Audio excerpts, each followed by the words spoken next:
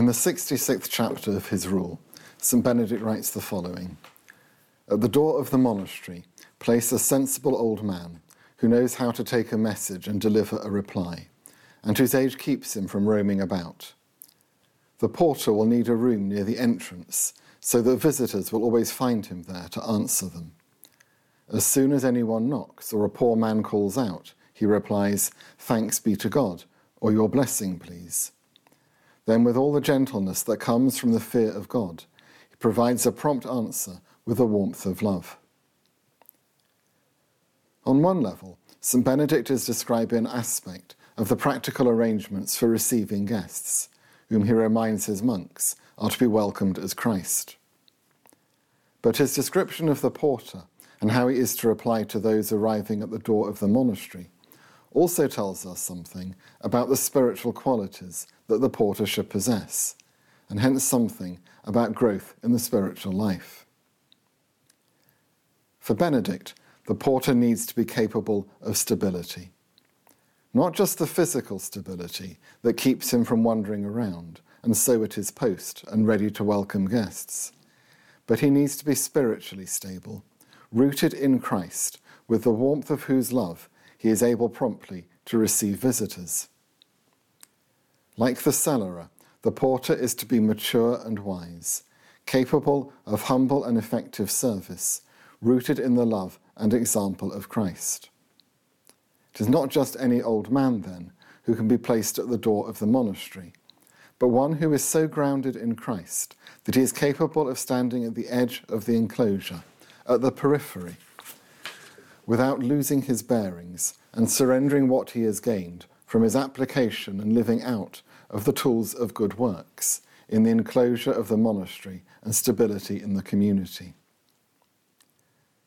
This teaching of Benedict's is of course based on that of Jesus, who in St John's Gospel taught that "I am the true vine, and my Father is the vine dresser.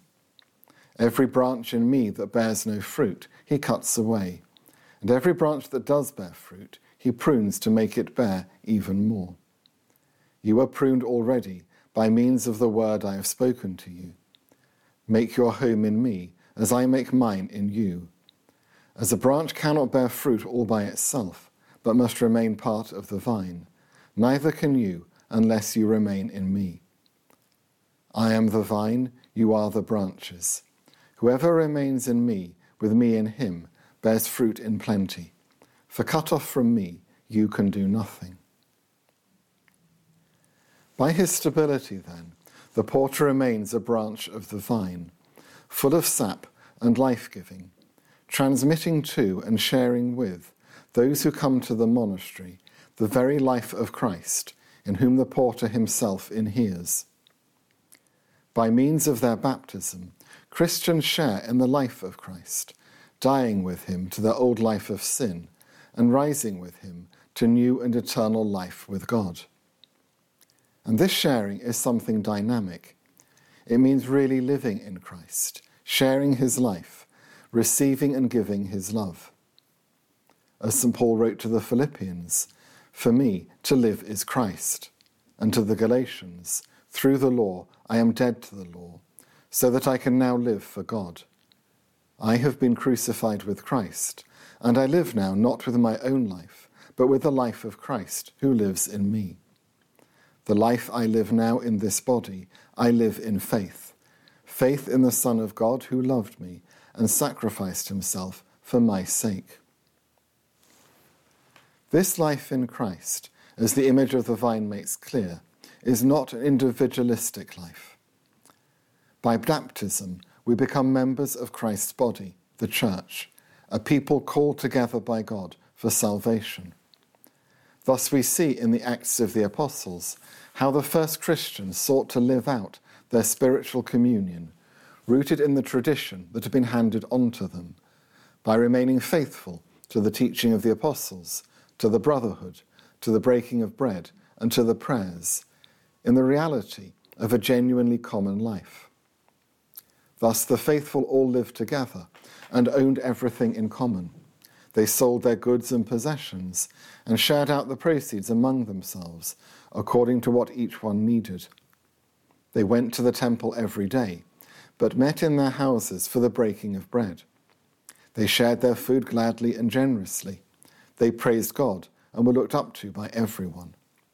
Day by day, the Lord added to their community those destined to be saved.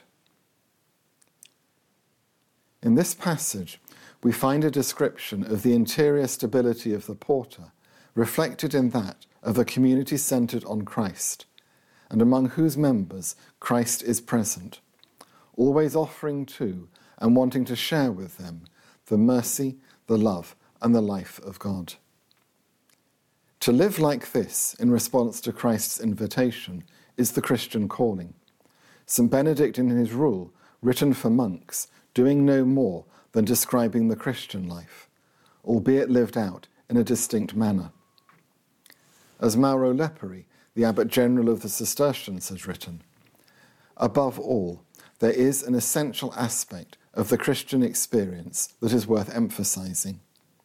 The communion of the disciples of Christ, their living together, is the very substance of the transmission of the Christ event, of salvation in Christ, of the fullness of the revelation of the triune God to the world. There is no transmission of Christ and of salvation in him without the Church, without the Christian community, without the people of God, which is the body of Christ. The Church is transmission of the Son of God, sent by the Father to save the world. The Holy Spirit realizes this mission of the Church from Pentecost to incarnate the mission of Christ. Hence St Benedict's teaching, let them prefer nothing whatever to Christ, and may he bring us all together to everlasting life. God has called us together as brothers and sisters in Christ, and it is the communion of the baptized, a communion in which, like the porter in his monastic community, we must be deeply rooted, that transmits Christ and his gift of salvation. In giving his account of the Last Supper, the earliest that we have, St. Paul tells the Corinthians that he is handing on to them what I received from the Lord. Namely, he is transmitting, is handing on the gift of the Eucharist, of Christ's saving presence, as it was given to him in the communion of the Church. St. John's account of the Last Supper, the foot washing, is marked by a strong sense of this transmission. It was before the festival of the Passover, and Jesus knew that the hour had come for him to pass from this world to the Father. He had always loved those who were his in the world, but now he showed how perfect his love was. Jesus knew that the Father had put everything into his hands, and that he had come from God and was returning to God.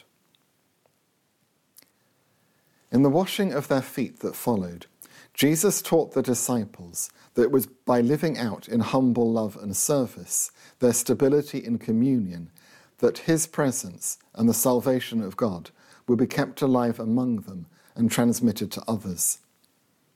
I have given you an example so that you may copy what I have done to you.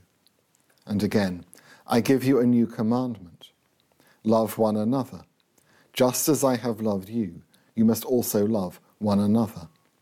By this love you have for one another, everyone will know that you are my disciples. Mauro Leperi again. What Jesus wants his disciples to transmit with the humble fidelity of a servant and messenger who does not presume to transmit more of or something better than he receives from the Master who sends him, is the fraternal communion whose regenerative force is humility, humble mutual service. Before all else, Jesus makes us understand that living together, living united, being one as the Father and the Son are one in Christ, is already a transmission, is like the incarnation of the transmission of salvation to the world, of the transmission to the world of the mission of the Son and Saviour. It is because the porter is rooted in Christ, in the stability of Christian communion, that in his greeting to visitors, he is able to transmit with the warmth of love the message of salvation. Similarly, for all Christians, to be rooted in Christ is to be rooted in the communion that is his body, through which we are joined to him, inheritors and recipients of the gift of salvation, which by our grace-assisted fidelity in communion we make known and offer to others. Stability in Christ, in the communion of his love, is then a defining characteristic of Christian identity, being both the source of Christian life and mission.